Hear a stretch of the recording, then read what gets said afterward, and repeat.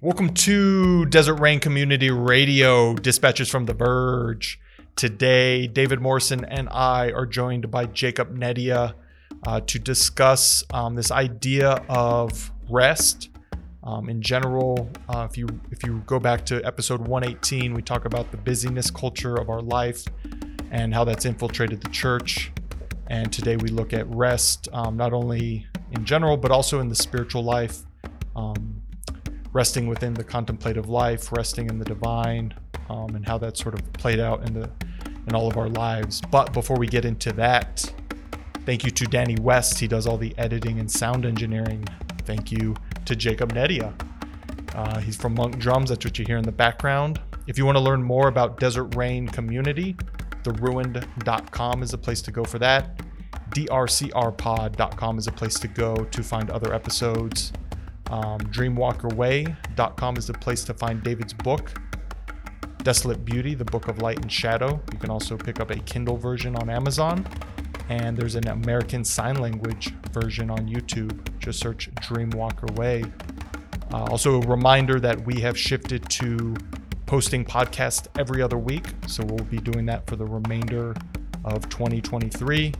If you enjoy what you're hearing, please tell a friend. Word of mouth and social media really helps us.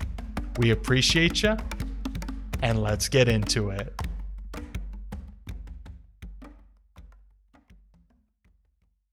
Welcome to Desert Rain Community Radio. Special guest, Jacob Neria.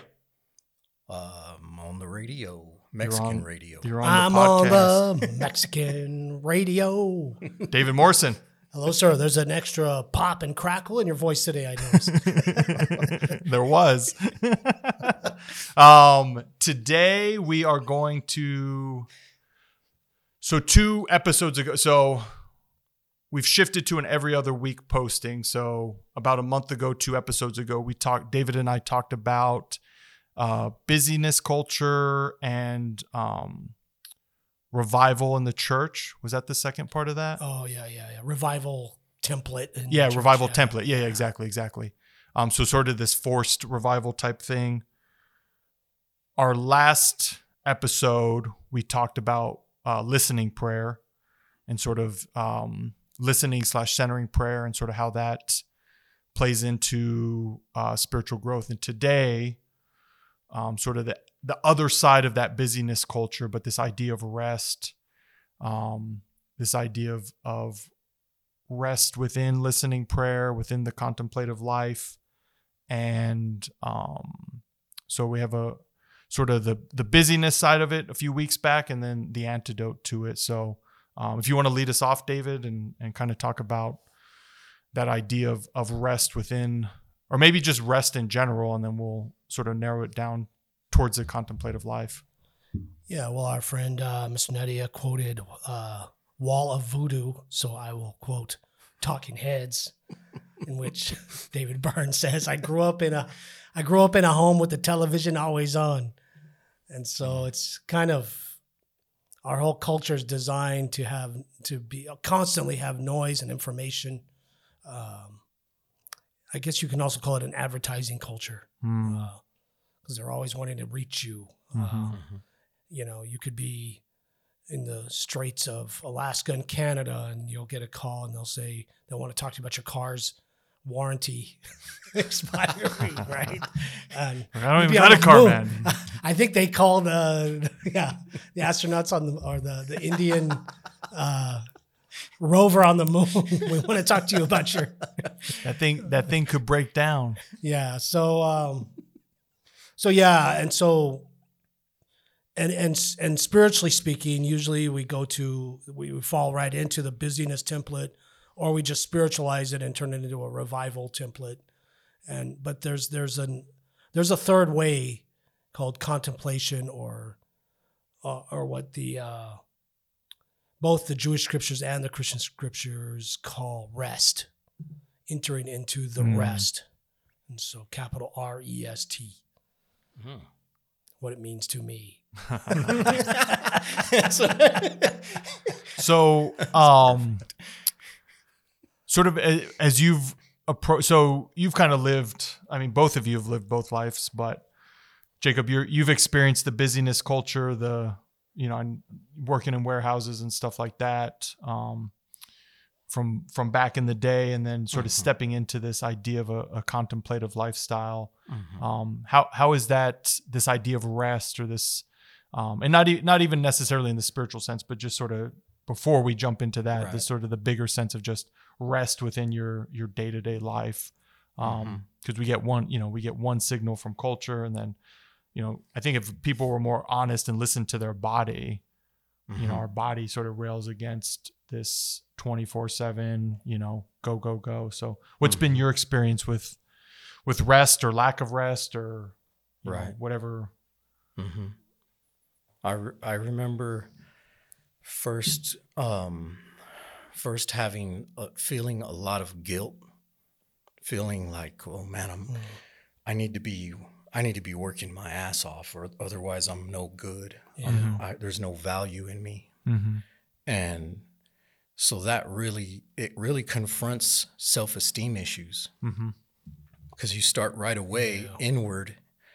And as soon as you go, or in my experience, as soon as I went inward, I was like, man, I'm worthless.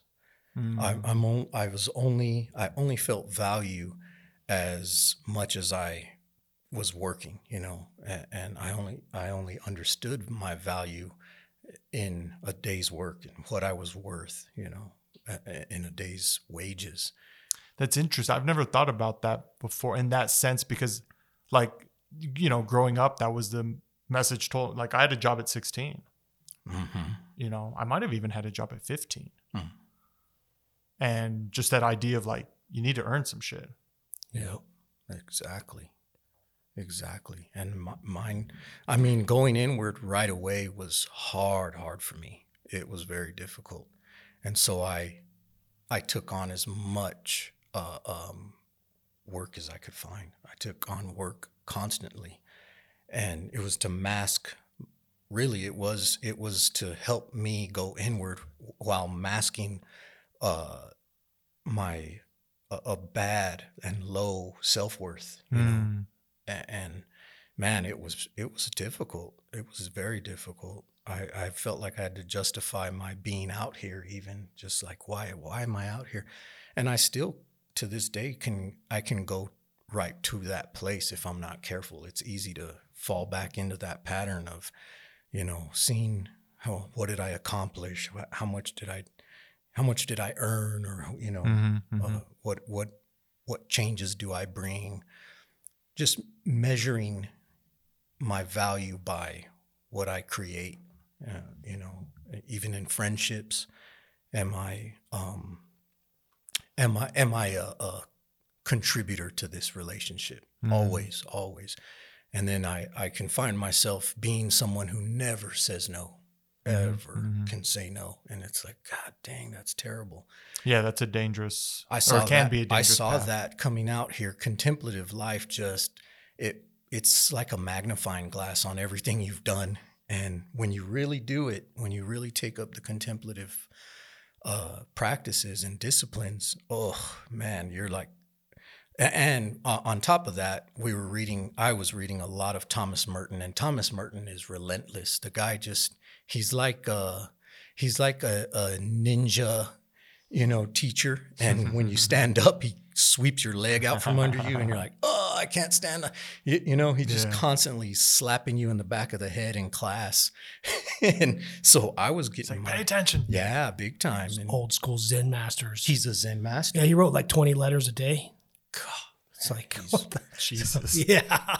He was a force. And so when you read that, you're confronted by that, and he won't let you off the hook. When you read Merton, it's like Merton appears in front of you like Master Splinter, and he the smoke, and he doesn't let you off the hook.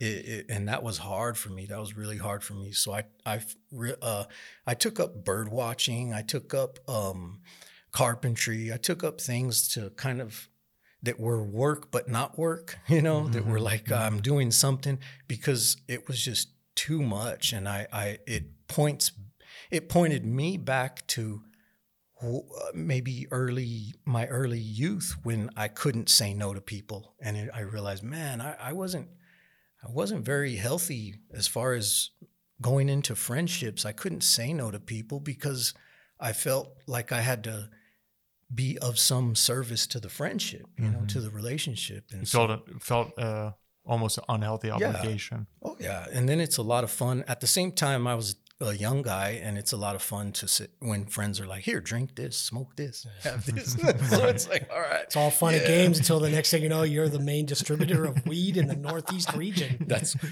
what happened.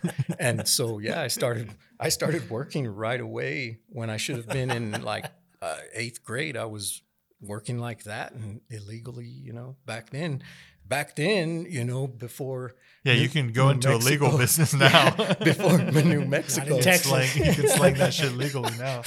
Wasn't your boss Walter White or something like that?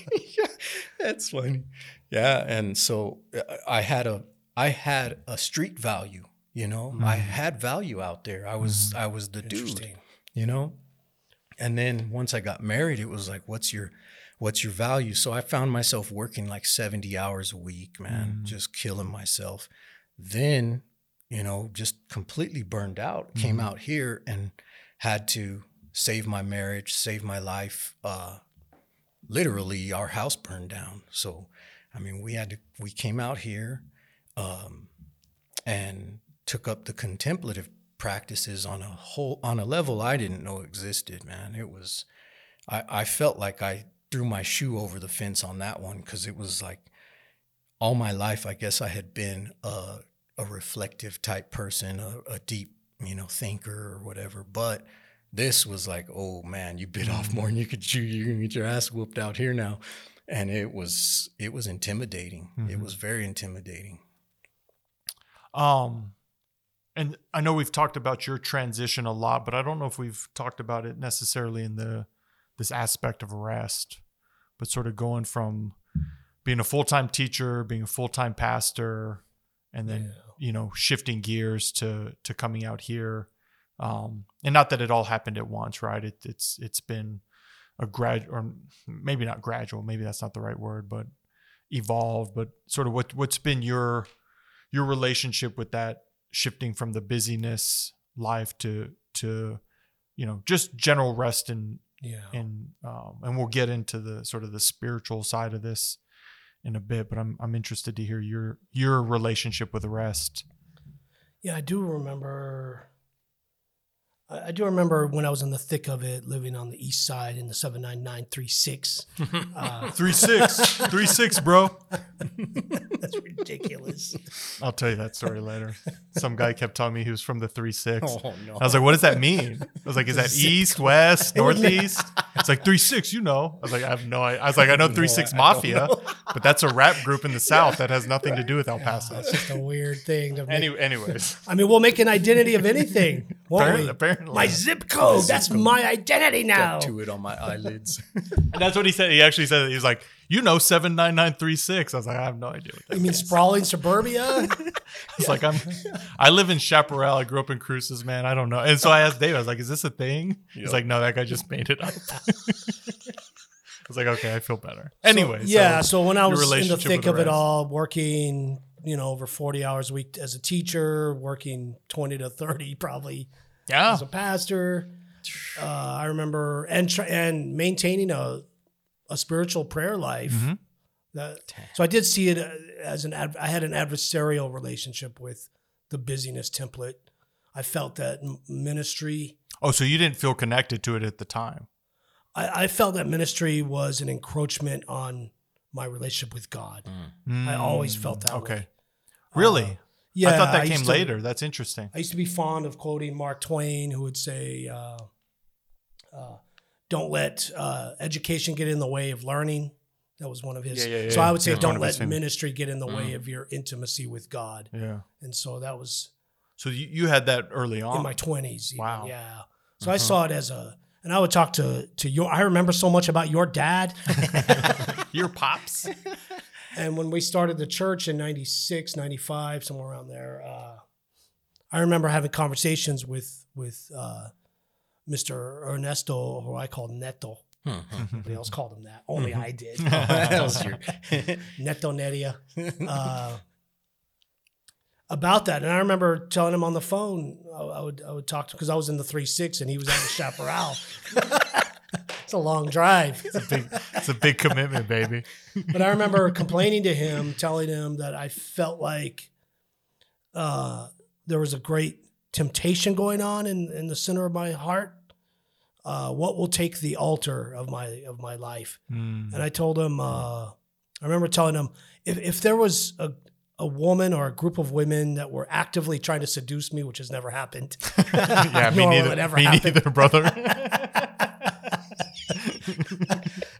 I think the biography of my of my romantical life would be, have you heard about the Lonesome Loser from the Little River Band?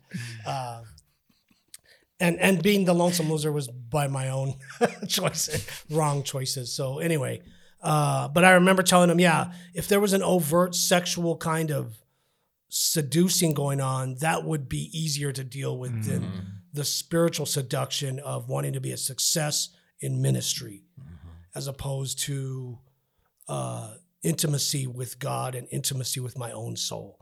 And so that was a struggle in my 20s. But I do remember one time because in your 20s you wanted to be successful in ministry. Yeah. I was trained in ministry to be successful in what they called the church growth movement. Right. That was the cutting edge at the time, how to make a mega church. That's what I was trained to do, you know. And we was on our way. And so I do remember one afternoon I kind of collapsed on the couch for a nap. I was just lying there on the couch, and I heard God speak to me, and He said, I want to give you permission. You don't have to run for office anymore. And I just started crying, and this exhaustion just kind of fell off me.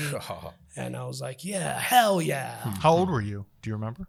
Probably early 30s. Yeah. At that point, before Anna came along. So. And you'd been hustling the ministry game, so to speak, pretty hard at that point. Yeah. I was between meetings. Yeah. So I had, so I think I've mentioned it before. I'd get up at 4 a.m. on Sunday, pray, study, put together a sermon, and then we would unpack all our stuff for the church to go meet at the school, and do the service, unpack everything, then go meet with people for lunch. Then collapse in the middle of the afternoon for a nap. And then get ready for a 6 o'clock prayer meeting at night. Jesus. That would go on to 9 o'clock or so. Yeah. And so, So it was between all that. Yeah, you don't have to run for office anymore. Wow. And that's not just the busyness. That's also being on. Someone asked me recently, how do you live in community. You've done it for 20 years. And he asked me, do you feel like you're always on? You have to be on because you live with the people that you minister to. Right. And I told him, no, it's the opposite. It's been the opposite problem. Yeah. Mothers have had to come up to me and say, can you watch your jokes and your language? I'm trying to raise some respectable young men. And can you, just tone it back? Well, because I was too myself, which is basically corrupt and perverted. And that's one. If any way I had to describe you, it would never be that you're on. Right. Yeah. I don't, I haven't experienced, because I've only known you since you've lived out here. Right. Right. I never knew you in the church days, so to speak. Right. Yeah, as soon as it came out, like for example, it was the early 2000s.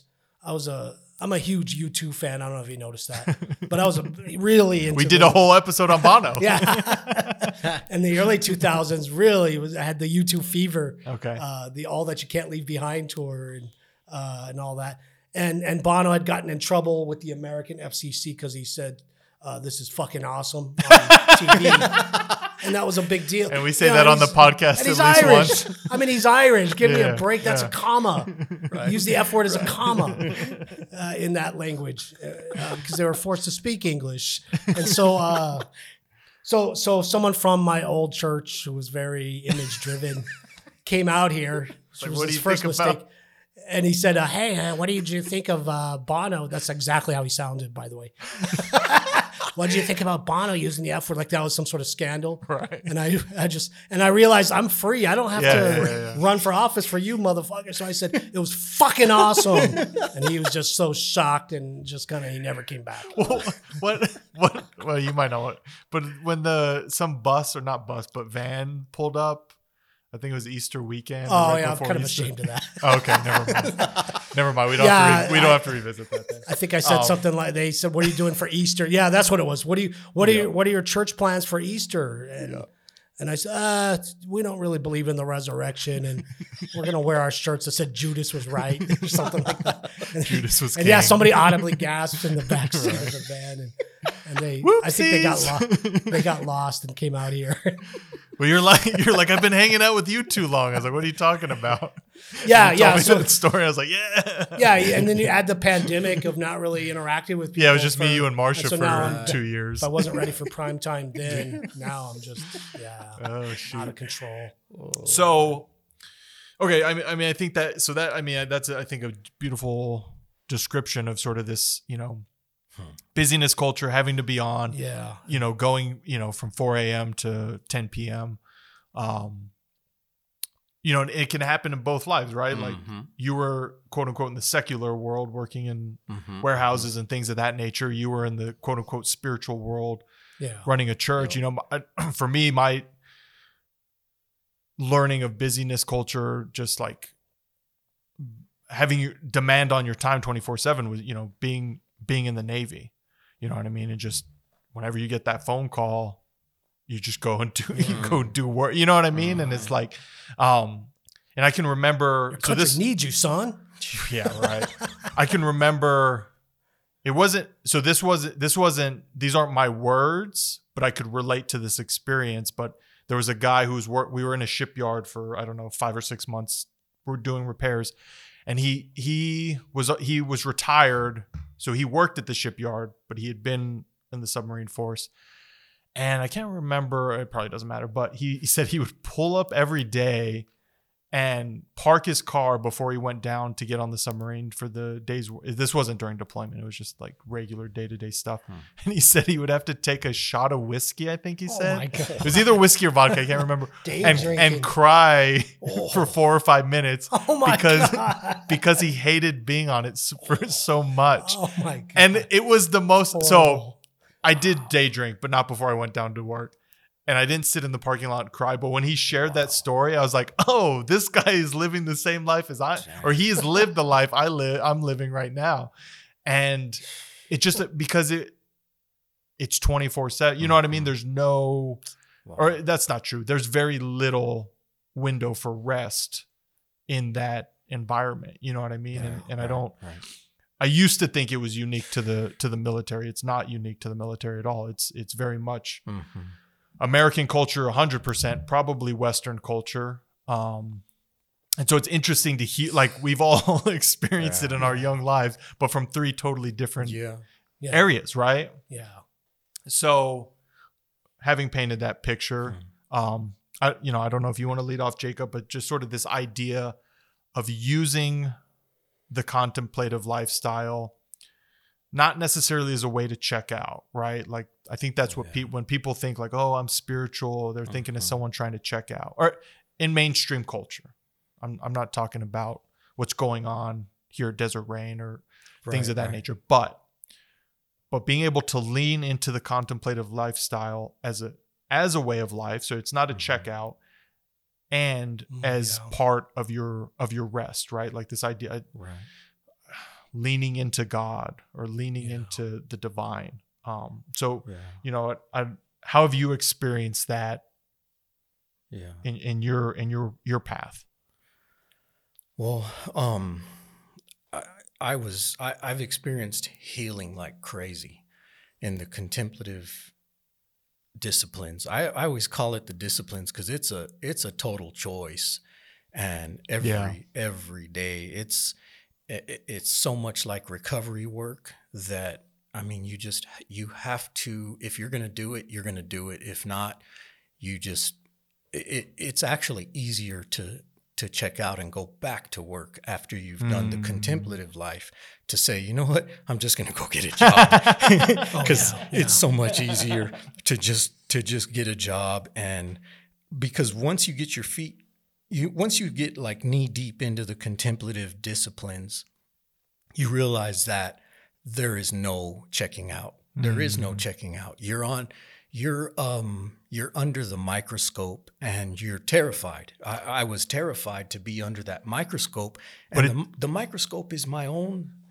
It's like my own self-observation. Like if all of a sudden I'm highlighted and there's nowhere to hide from all my shame, all my self-hatred, nowhere to hide. And it's almost like you're desperate. I was desperate to find a way to hide, find a way to get out of that, out from under that microscope, and I couldn't. So I actually was like, oh man, how am I gonna function out here? Well, and I think that's an important thing to point out, because I think in sort of a quote unquote outside microscope would actually be easier. Because exactly. A personal microscope, you're with yourself 24/7. You can't lie. Yeah. You just can't lie to yourself, and you feel like, why are my friends? All of a sudden, I came to a place of going, whoa, why are my friends even my friends? Why do I have friends? Because I didn't like being with myself. You're doing silent prayer, silent meditation 3 times a day. I would go into my closet and do that in my closet at the end of the day. And it was very hard, man, to face myself. Sometimes I'd go in there feeling a little bit, up and optimistic or whatever, depending on how my day went, I guess. But then most of the time it was like, man, I'm a fraud. That was almost my prayer. Your mantra. I'm a fraud. That's almost what I had. And my friends around me were like, hey, actually coming closer to me. And it's just so bizarre, but that breaks your heart to see when you take the mask off that people still like you, and you're like, what are they like? I can't stand myself. Then I noticed them drawing closer to me as a friend, being even, I noticed friendship going further than I ever understood it before. And then the healing starts to come, so much healing from bad relationships of the past. That just, it's like things just begin to, these past stories or past false narratives begin to fall off as you do as I did that contemplative discipline. And yeah, it was a tough one for me. Yeah. It was very tough to stay, because there was no checkout, but it did feel like, hey, yeah, go get a job was gonna be easier, right? Yeah. It did feel like that. Yeah, because then going back to your original point, we're productive, we're gaining wages, we're putting something into the world, quote unquote. Yeah. Gaining wages. No, that's a phrase I haven't heard in a long time. Get that money. Long time. Got to get that bag. Well, and for me, that's personally, that's what makes my friendship with you two guys special to me, is I don't have to put on that mask.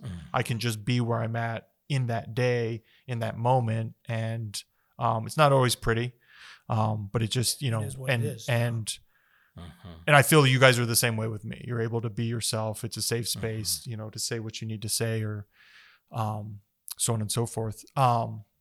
So David, sort of coming out of that church life, and actually I liked what you're saying, running for office, and pressing the flesh, kissing shaking babies and kissing hands. Or wait, no, reverse that. Yeah, you're not supposed to shake babies. And then, sort of coming into this community of Desert Rain, you don't have to be on all the time. How did that inform your spiritual practice, and And I guess early on in the transition, and then sort of how it's informed it, in 2023. It was tough. It was just everything that Jacob just mentioned. I had to face myself, and the fear of, I'm busy, therefore I am, that whole thing. And so that's a good one. I'm using words, therefore I am. I have ideas, therefore I am. I'm thinking, therefore I am. Pay attention to me. So I had to learn how to navigate. There's only certain things you can do in a day. If you're going to do a couple hours of sitting in silence, you can only adjust that magazine stack so many times in your room, right? And so, and I was kind of hardcore at that time. I was in my 30s, so I had a blanket, New Mexican woven blanket that I would take out into the desert and just lie down on it under a mesquite, and that was my cell, so to speak. I don't recommend people doing that. That was before cell phones too, before they were in heavy use. Right. Yeah. I had to deal with my own inner critic, which was much worse than the outward critics, but they were there too. Other pastors were telling me, "You're just being introverted. You're just you're burnt out. This is just a phase. You're just burnt out." Because it was an invitation for them, and they didn't like. And I could be a jackass about it too. Yeah. And kind of trying to defend myself, kind of thing. And well, I similarly with when I quit drinking, most people are like, "Oh, that's good. I'm glad for you," because they knew who I was. But the people that were sort of borderline, they're like, "Oh, well, that's good for you. I don't have a drinking problem." Right. As soon as they told me exactly. that, I was like, I didn't say. I just said I'm not drinking anymore. Yeah. But so sometimes these transition, when people close to you transition in a major way. Yeah. They have to. Yeah, that's a big thing with the young people sorting out their sexuality, and and a young woman says she's a lesbian, and her family tells her, "Oh, it's just a phase. You'll go on." It's like, really? Right. Don't realize how damaging that is to them. Right. My parents didn't tell me it was a phase that I was a heterosexual. Yeah, that you like girls. Like, this is just a phase our son's going through. Chill out. Yeah, I don't remember my dad telling me that, so it's kind of weird. So and I do remember. I just looked it up. I love reading in the bathtub. Nice. It's one of my things. Nice. And so with the Epsom salt. Epsom salt. Got to do Epsom Dr. salt. Teal's. Yes, Maybe we sir. should get them to sponsor us. Hey, Dr. Teal's, send us some. I don't think he's really a doctor. I don't think he holds a PhD. Well, it doesn't matter. Dr. Phil's not a doctor. Or and she, I don't know. he totes himself as one. And so at the time, so we had jets at the time. In our bathtub. Dang. We had those, That fancy. Yeah, it burned out. But Well, of course. Yeah, they always do. it burned out circa 2009, something like that. And anyway, there was a I don't know if it's still around, but there was this thing called Leadership Journal. It was for clergy people. It was geared towards more professional, career oriented. But I read it anyway. Yeah. And there was a fascinating story by a leader, a pastor. I think she's kind of a social experimenter now. Sally Morgenthaler was her name. And she wrote a large expose in that journal about how the ambition and the models of modern ministry actually trigger and perhaps even produce neurotic behavior.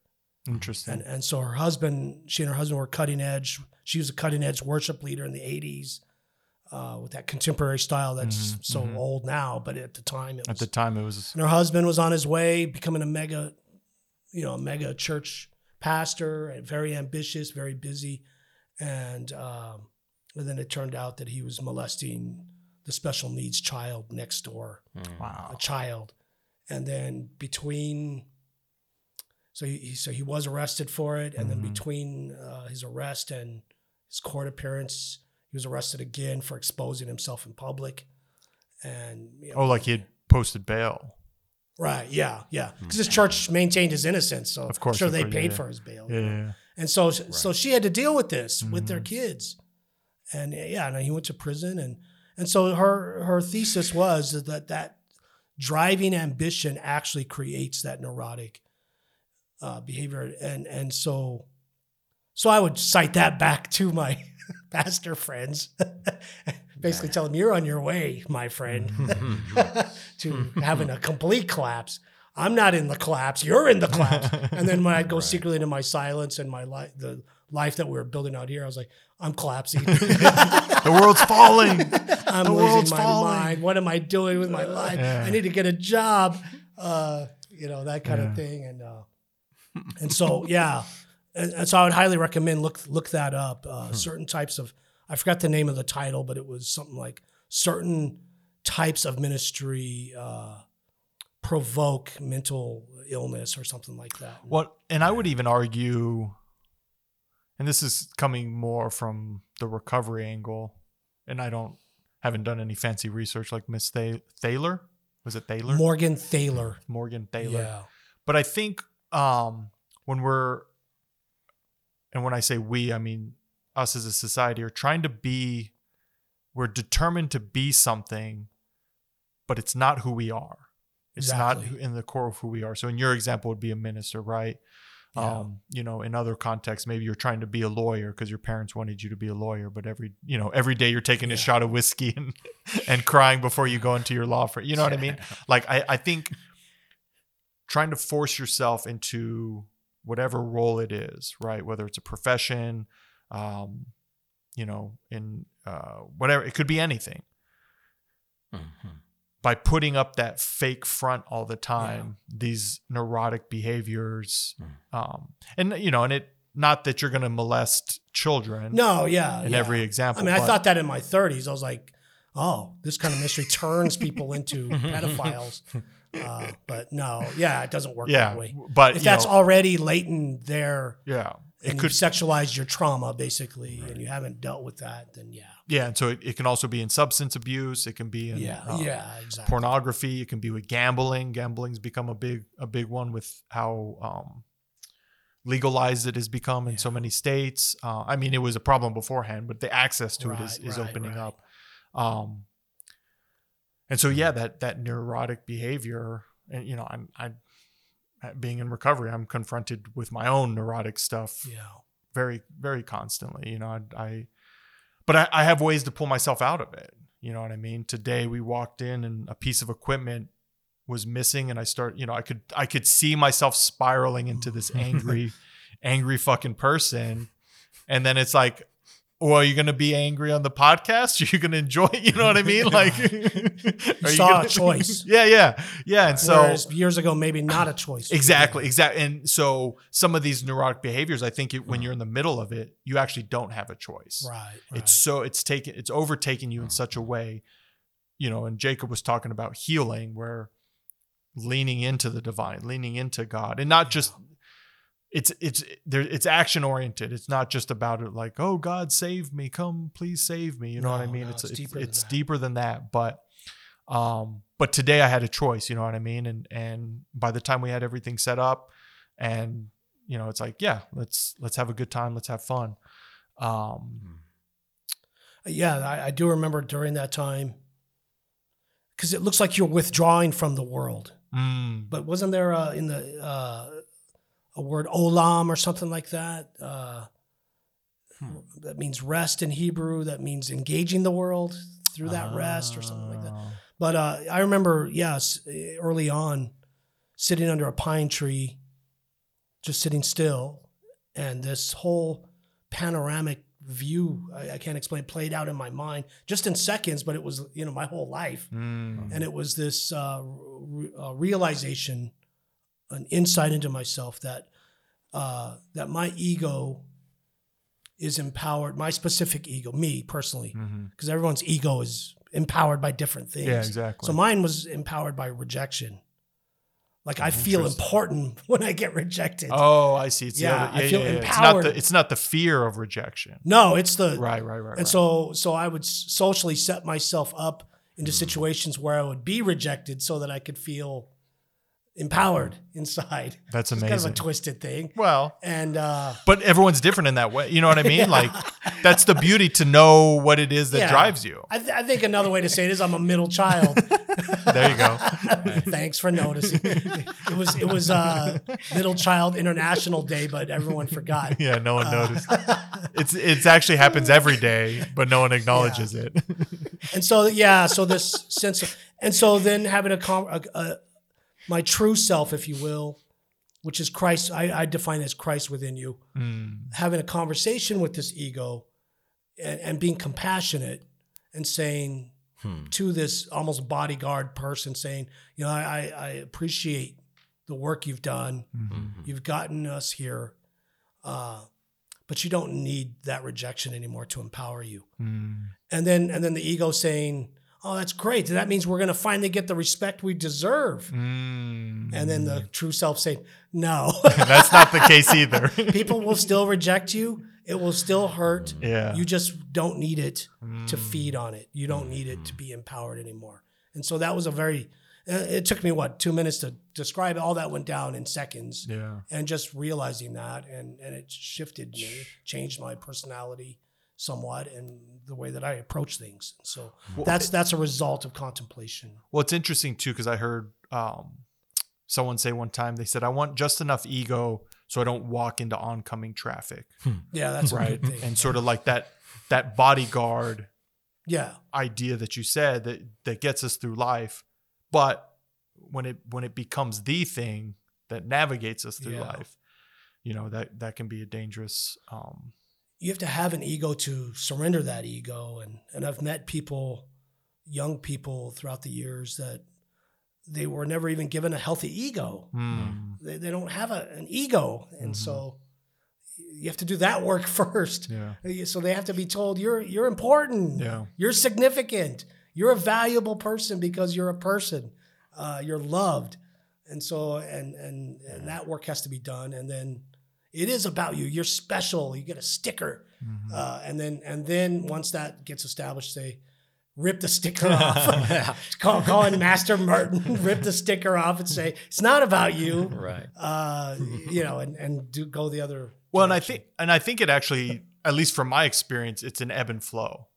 Yeah. So like for me, true. it's like that build up and breakdown and build up and It's breakdown. the Celtic knot for sure. Yeah, has been continuing. You know, for me, for sure for me, it was probably a breakdown first because of this over ego, right? But there has been times where the build up within the path has needed to occur again. Yeah. But in a healthy, you know what I mean? Sort of in a healthier way, in a more Exactly. A better defined way, probably from my perspective of what is worthy and what is just, you know, not important or no longer important to me. So, so you mentioned earlier, Jacob, about your healing process. And so maybe you could speak a little bit about that with your wrestling with this idea of the ego, or, you know, sort of what drives us day to day, and what does that look like for you in 2023 modern times? That journey has been a lot like what David just mentioned about the sticker.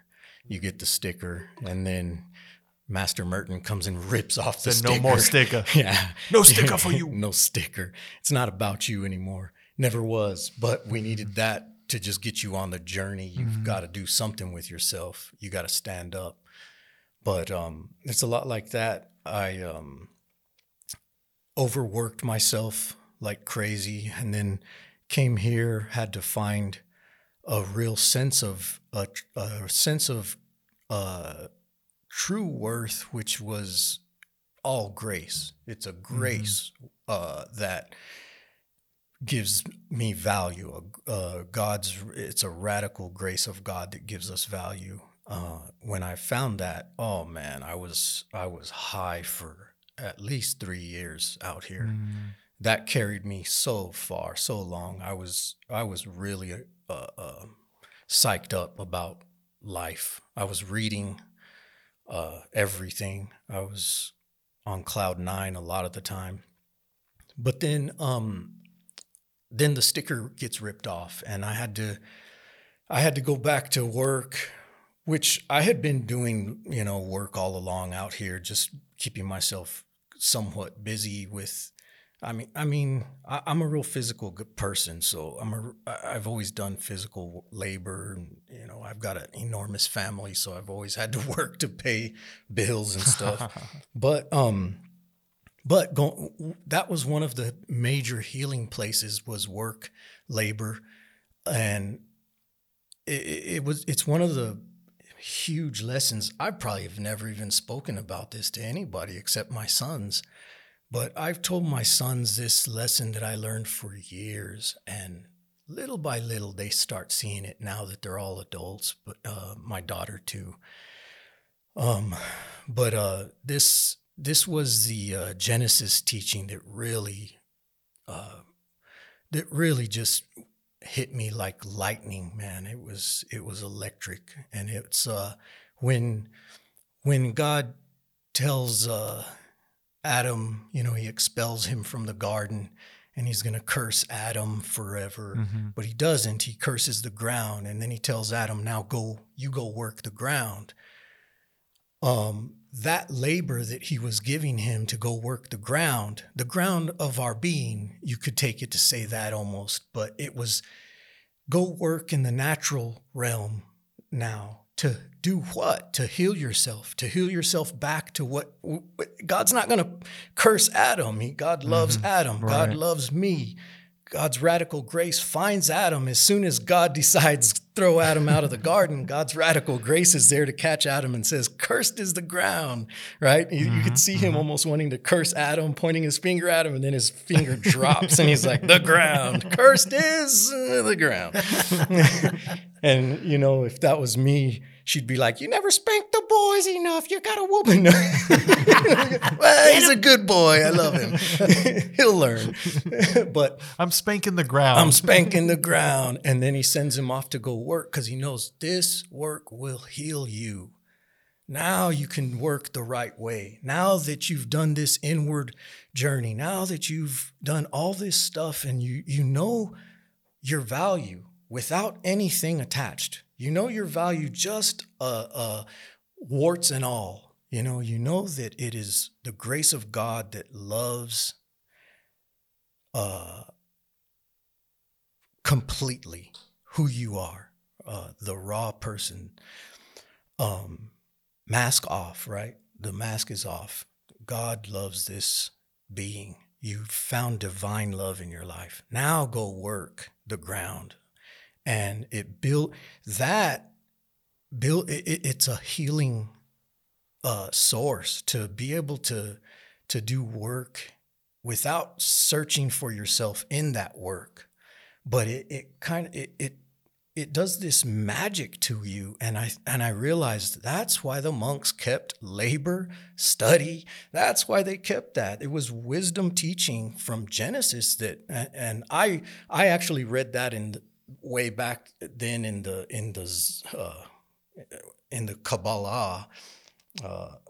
That's where I heard that teaching of go and work the ground. And I always told my boys that about work. My daughter, she's going to school now. She's experiencing that and hearing those teachings again come back to life in their life. It was a major healing for me, to be able to work without searching for myself and my self-worth in my work, and be able to work freely. And I've always told them, what really has stolen the joy from our labor? It's slavery. Slavery stole the joy. Immediately after the Genesis, you get slavery, you get the stories of slavery. Mm-hmm. And I think, though historically, I don't know, but mystically, that teaching is so significant that this world will still try and steal that labor. The one healing place God gives you, this world takes from you and says, here, that work you just did is this valuable, and they give you an exchange for money for that work and say, here, that's how much that was worth. And you're like, no, but it healed. And it was a discipline that I learned out here to be able to tell myself, no, that's not what my work is worth. My work, my labor is worth my community, my friendships, my belonging. Oh man, when I stole back my labor, you couldn't touch me. You could not touch me, man. That was the end of the game. Game over. And it didn't matter where I worked. So then you'd see me singing and swinging a sledgehammer at stuff. You'd see me doing ridiculous stuff. And you're like, dude, it's like 110. How's this guy out there? Well, I saw you breakdancing on your roof one That's time, right. changing out a damn AC. That's the thing. You're That's listening to opera. I thought Yeah, you'd lost I've- your goddamn mind. That's right. Listening to opera I have listened to opera at work. on the roof. And you know who did that? Well, I read John O'Donohue at that time, there's and your the mistake guy right there. set me free on another level. He was like, how come we only hear rock music at job sites? How come you never hear real music? How come? And it's like, what, dude? How come you never hear jazz? That's not the music of intellectuals. That's the music of humanity. Yeah, and it's yeah. like, dude, stop, O'Donohue. Don't say anything else. But yeah, that stuff, oh man, that made a new creature completely. You couldn't give me a job that would disappoint me because it wasn't. And in some cases, if I would receive too much for that job, I'd shock people because I'd say, you're overpaying me. And then they're like, oh, no, that's totally what it's worth. And I'm like, cool.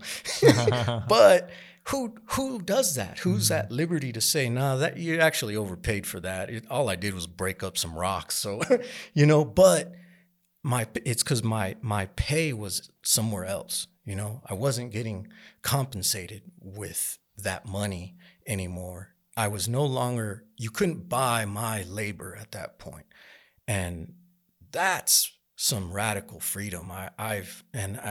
Man, it's going to take a lifetime to really teach my family that, but I've repeated that over and over and over about that story, and just constantly, showing them where you can be set free to. Powerful. That's scary stuff. That's powerful as hell. I need to learn that. Well, the I'm monks ready to had learn it. it. I mean, the monks had it. Yeah. They went off to work and work and do labor and study, right?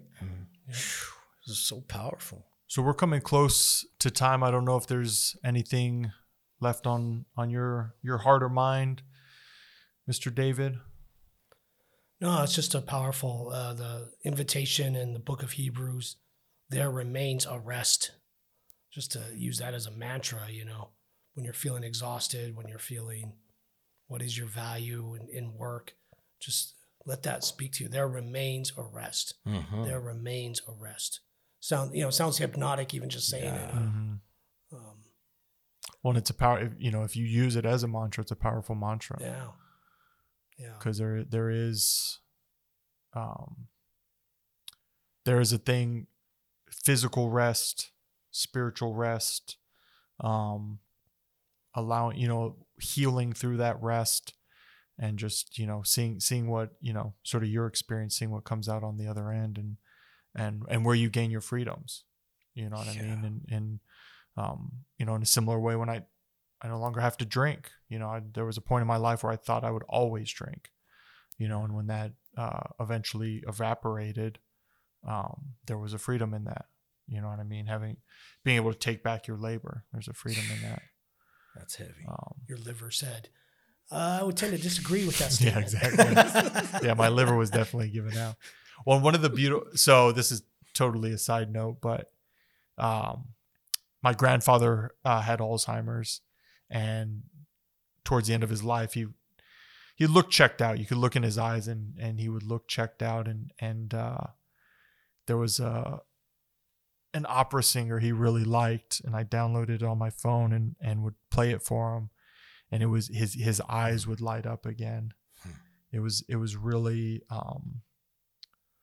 really amazing. Enrico Caruso, and I played that shit for him, and his eyes, it would bring life back to his eyes. It was crazy. So anytime I hear opera music, I think about Grandpa sitting in the kitchen with just a few minutes, you know what I mean? Because it would fade back away, but that initial 2, 3, maybe 4 songs, there would be this life, and for no mistake of his own, right? Like it's Alzheimer's. Like Yeah. it's Right. you don't stop it or you don't block it or it happens. And so anyways, Yeah, and thank you for that memory. It doesn't, because I was just thinking about I didn't have normal grandparents. My mother's dad, I never met him. He died of liver cirrhosis. It was the Morrison Klein way at the time. Morrison out. And my dad's dad was a wanderer, and he just kind of, we don't even know. We just, the legend is that he and his brother just showed up in this desert from we don't know where. He had a scar across his chest that he claimed a riverboat ran him over. Whoa. He survived it. And so, and he ended up dying in Durango, Colorado, in a house fire, in his little apartment caught on fire, and he died. Damn. Days later. Yeah, it's kind of, Morrison's, we don't play around with that shit. We die hard. Yeah. But anyway, and and he wasn't the type of grandpa that would give me a Werther's, right, sit down with me and pat you on the head. No, but he did say one of the very few things he ever said to me, which was so bizarre. He said, when I was young, I went on a vision quest, and you need to go on a vision quest. So it's a profound thing he said to me. And then my aunt, my mother's older sister, told me that her dad, all his life he said, I really belonged in a monastery. I belonged in that kind of a life, not the life I'm in. And so it's just, so it's these breadcrumbs of your life. A man I never met and one I barely met, and so there was, insight there. There was an invitation. There remains a rest, even in those dysfunctional situations. So, yeah. Well, and I think too, Jay, we've talked about individual healing, but and this is what you're referring to, in my opinion. Ancestral healing. Yeah, generational healing, where there's things that have happened in our past that we have nothing to do with, right? But we get the opportunity today to heal that for our ancestors and for the past generations. Yeah, contemplative living does that. For sure. Practice does that. You feel good? Yeah. Mr. Neria, you feel good? Yeah. Thanks for joining us today, man. That's some good stuff. That's some good. It's always a good conversation. With the rest of my day, though. Now that I'm go sit in the closet. Yeah. Now that I go get in the closet. I used to have students. I used to show a film called Koyaanisqatsi. It's an arty film, and it basically shows life at the end of the 20th century in New York City, and shows people just purposely walking to work, but just. And then, it'll juxtapose that, people walking down to the subways, to hot dogs shooting through the machine. Right. And it's just like, and I would show that to my students, and I remember some of them walking out. How am I supposed to live the rest of my life after seeing this? Exactly. The curtain's been dropped. Yeah, exactly. And big time. And then the stoners would come up to me and say, I found that movie and we watched it while stoned, over the weekend. It was awesome. Of course. Yeah, Koyaanisqatsi, which means crazy life, busy life, frenetic life. It's a Hopi word, and by a filmmaker who was a monk at one time named Godfrey Reggio. And so I don't know why I brought that up. No, that's perfect. Awesome. Yeah, how am I supposed to live the rest of my life? That's a good ending. Well, thank you guys for joining us. Gracias. Thank you as always to Danny West. He does all the editing and sound engineering. Much thanks, sir. Thank you to Jacob Neria. That's what you hear in the background with some monk drums. Mexican radio. If you want to pick up David's book, please Desolate Beauty, The Book of Light and Shadow, dreamwalkaway.com. Or its you can value is $16 USD. Or you could get it for $10 on Kindle. Oh yeah, if you feel in such inspired on Amazon, or there's an American Sign Language version on YouTube for free. There you go. And soon to be an audiobook. Thank you, Danny, for reminding me. He just completed editing the audiobook. David and I are going to review it over the weekend, and as soon as we get our copyright from the U.S. government, so we're official, we'll be posting it on audible.com. Johnny Law. Another Amazon. So thank you for reminding me of that. And we'll see you in 2 weeks.